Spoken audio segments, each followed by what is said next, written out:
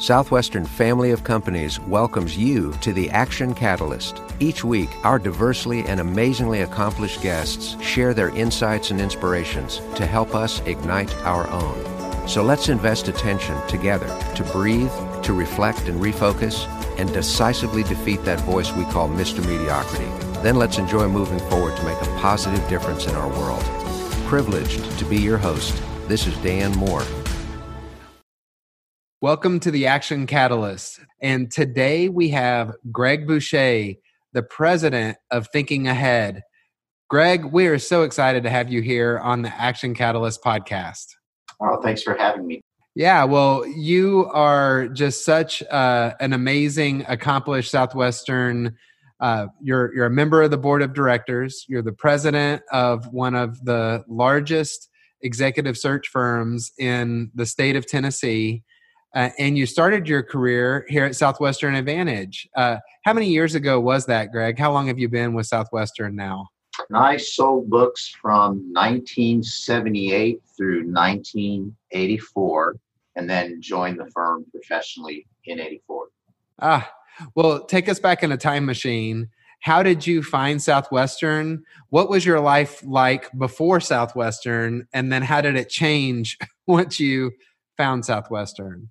Well, I played college soccer at the University of Florida, and the captain of the team was a guy who had sold books.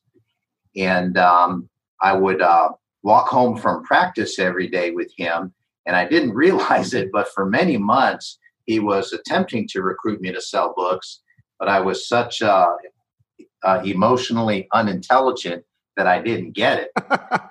And then one day it just dawned on me that he had been making a lot of money and learned a whole lot selling books. And finally the lights came on and I said, I want to hear about this. And that's when I went to my interview.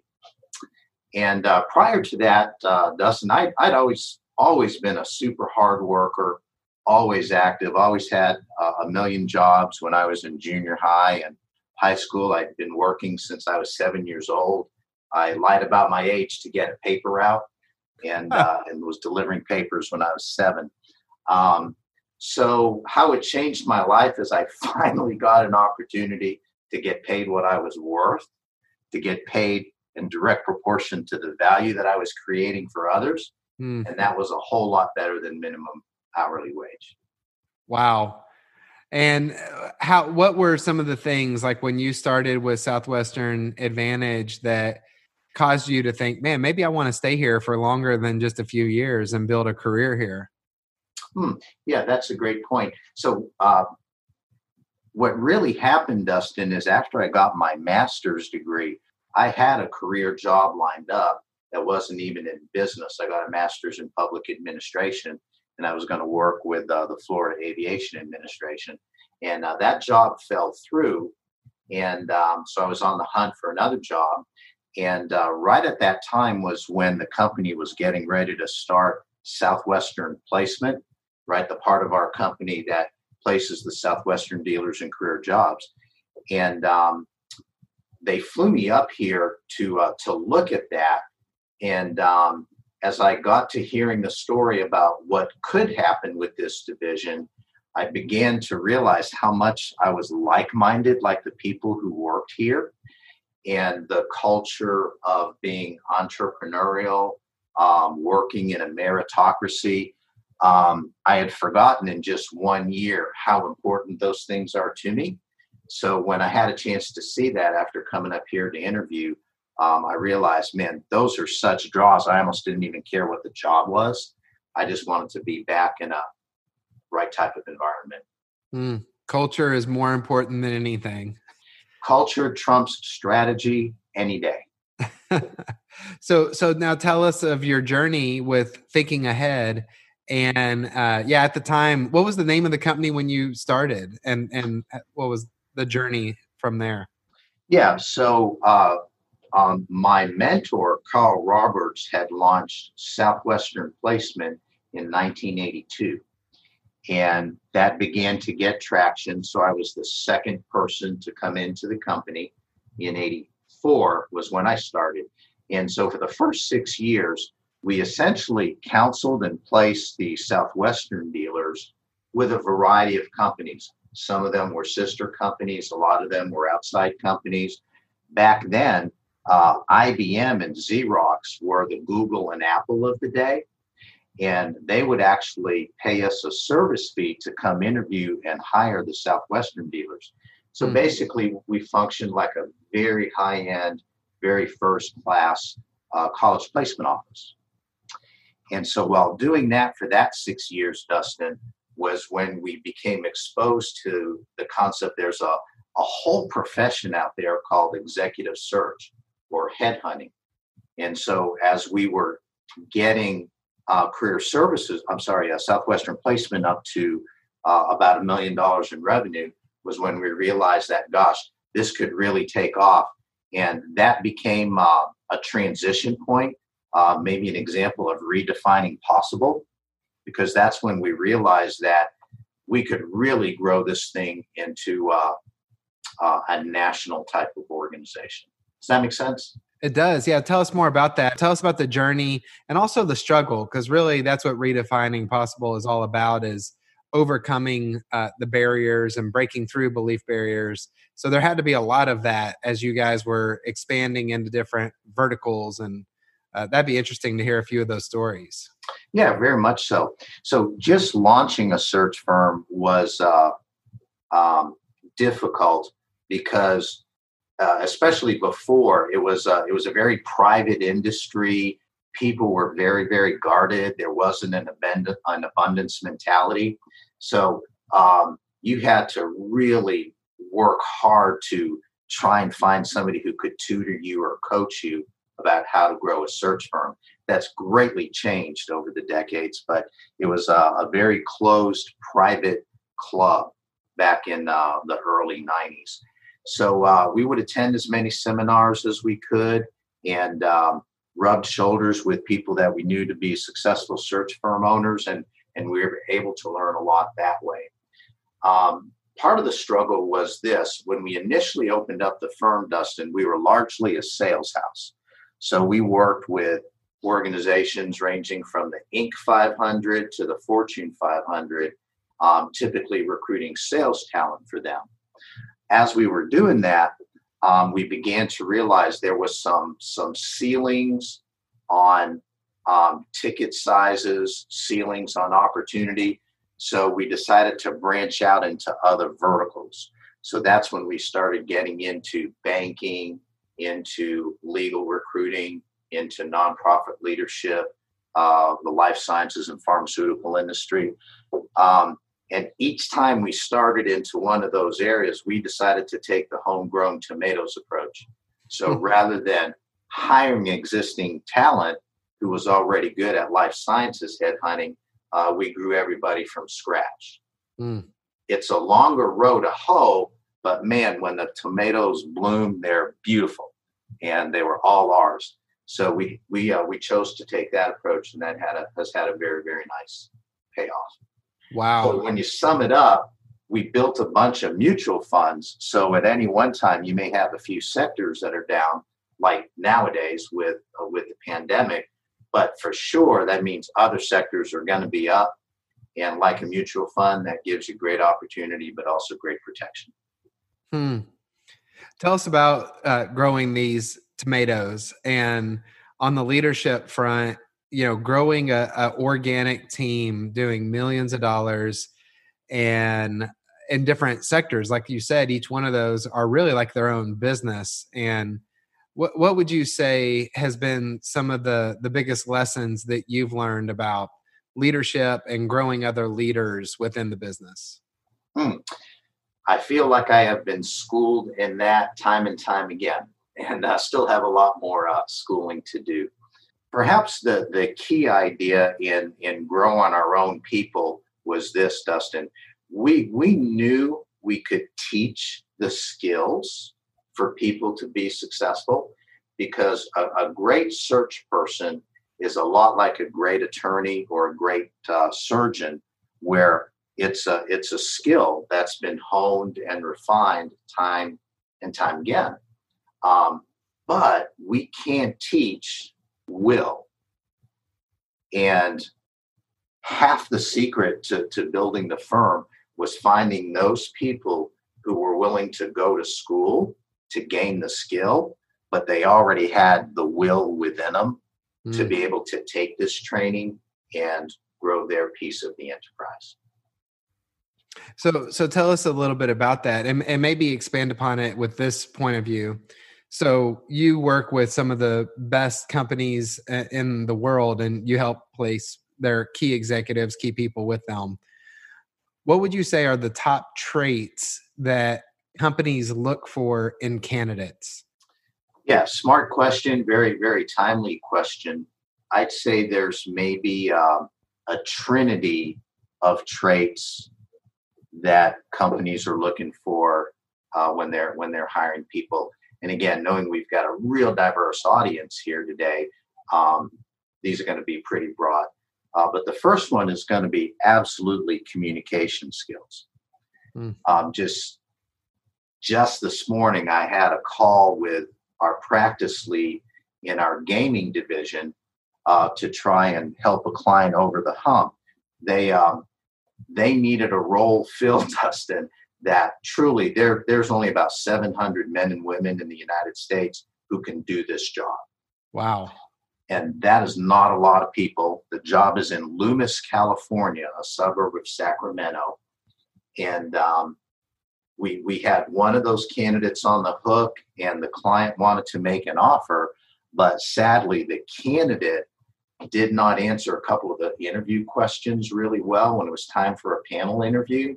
And they really had a few concerns about that person's ability to communicate as it relates to strategic objectives, because this person was going to be a team lead for a front-end development shop. And that's just a very vivid example to me right now of where good communication skills, both written and verbal, are important even in this technical world that we live in, because people have to understand what it is that you do. I'd say the second thing that makes a candidate great is resiliency. Business climates are constantly changing. You know, what's hot for 1, 2, 3 year period may not be hot in the 2, 3 years following that. And candidates who get stuck or leave a job because they felt their company was changing too much actually wind up hurting their candidacy, because their next employer is just going to be the exact same way if it's a good company. And too many candidates don't understand that they have to be resilient in the face of adversity, because of it, adversity is in every company, in every sector out there in the economy. Now, one of the more common things I'm hearing these days about what makes a good candidate, Dustin, is people learning to live with ambiguity. Learning to live with ambiguity, because everything is changing so frequently. The velocity of change these last 20 years is so tremendous that people come in and they're hired for one job, but 6 months later, the strategic direction of that department or that company may be changing. And too many people don't know how to live with the ambiguity that comes from shifting priorities. And what we found is the candidates that get the good roles, the candidates who get promotions, are the one who learn how to live with that ambiguity and make something of it until there's clarity. Wow. So communication skills, resiliency, learning to live with ambiguity. I would possibly call that flexibility, where they really are able to roll with the innovations and changes that are happening so rapid right now. So yeah, well said. That is fascinating, Greg. What would you say in terms of your finger on the pulse right now? What are some of the things that you're seeing where there's certain businesses that are growing and there's certain businesses that are not? Is there anything that you're finding interesting right now from your point of view with what's going on with people working virtually? And the world's changing. So do you have any interesting insights that the listeners might find fascinating from the number one executive search firm in Tennessee might have? Yes. If we think there's been a lot of change in the last 5-6 months, man, hold on to our hats, because the change is going to be even more dramatic as the unpredictability of the pandemic continues to play out, right? So one of the things that I'm seeing now is so many organizations are now embracing virtual workers. In the last month, we've written so many search assignments where it's been with existing clients, and they would normally be absolutely mandating that the new hire talent would have to report to one of their offices. And now the searches are all, this person can work from home. That greatly increases the talent pool for the organizations that have gone there, because now they're not bound by a limiting geographic boundary, right? So that's one of the things that we're seeing now, just this huge embracing of virtual work. And of course, everybody knows that that's going to have a downstream effect on commercial real estate, because a lot of organizations are already thinking through, man, do we need to maintain this square footage that we've had? Mm-hmm. Right? A couple of other things that we're seeing right now, those organizations that will cater to personalization are also seem to be growing. So I mentioned our gaming space in a search that we had in Loomis, California. So just as an example, what that practice does, Dustin, is they recruit incredibly high-tech people to design social gaming, which is like the video games you and I used to play when we were younger, but on our mobile phone. And then using your mobile phone like a Xbox console where you can play with a gazillion friends, even when you're 36 years old, right? And what we're noticing is that those clients' hiring needs have shot through the roof, because they believe that social gaming and gaming from your phone is going to totally take over the console market. And that's an example of personalization of IT and entertainment. Man, technology is fascinating. I know Zoom. We have a Southwestern alumni who actually is one of the top sales revenue officers there, and it's been a game changer, hasn't it? Yeah, it really has. I was just reading an article that Zoom's income has doubled in the last 7-month run. Wow. Whereas a lot of the tech companies, their revenue has increased 30%, which we'll all take a 30% gain, right? But Zoom's has absolutely doubled in 7 months. It's a great run for those guys. Wow, that's amazing.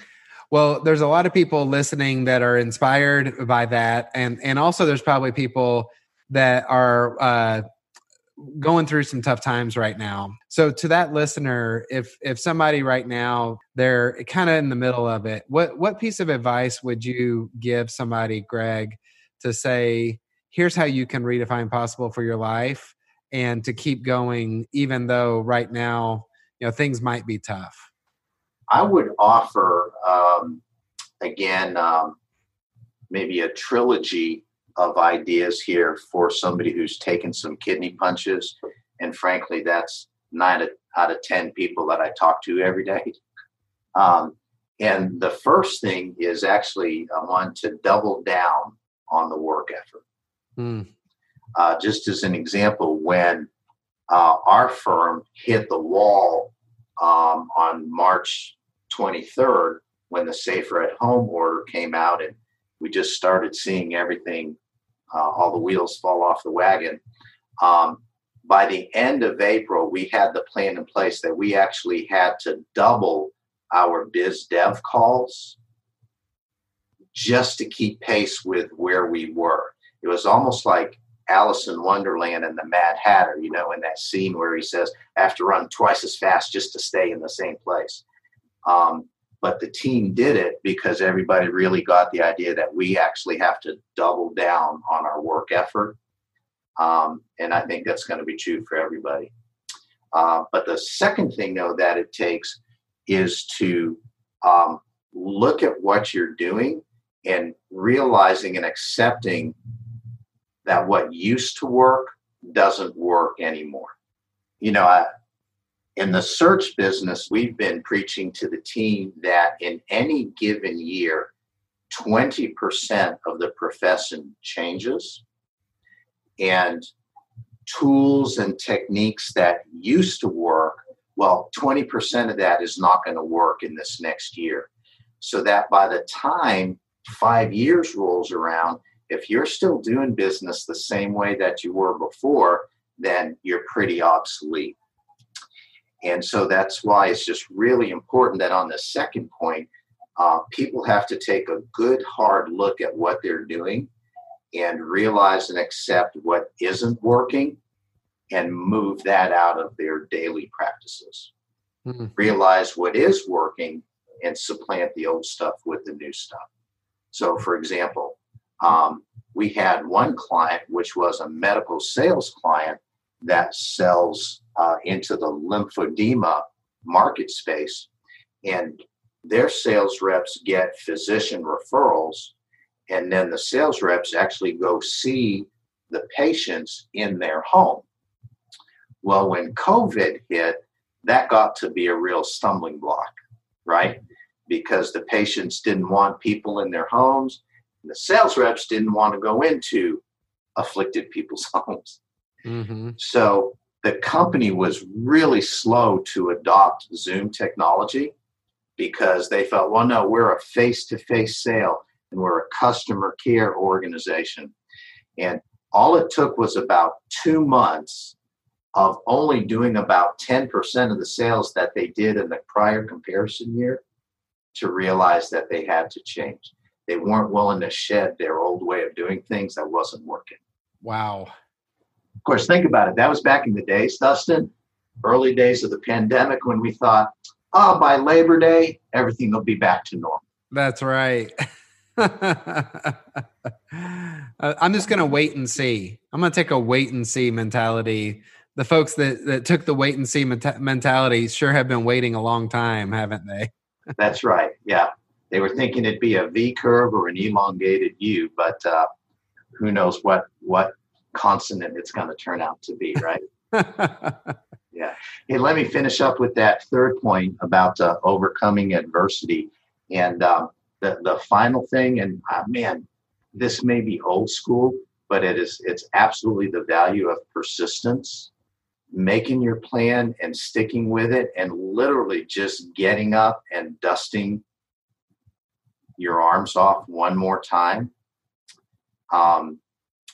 So much of that is understated, but it is so much the truth that the last man standing is going to be the winner. And so that's one thing I've been seeing in a lot of great salespeople, whether it's with our firm or others in our family of companies. The folks who are persistent are the ones who are going to be standing when we get on the other side of this. So much wisdom right there, Greg. That is brilliant. And yeah, just to summarize, double down on work effort.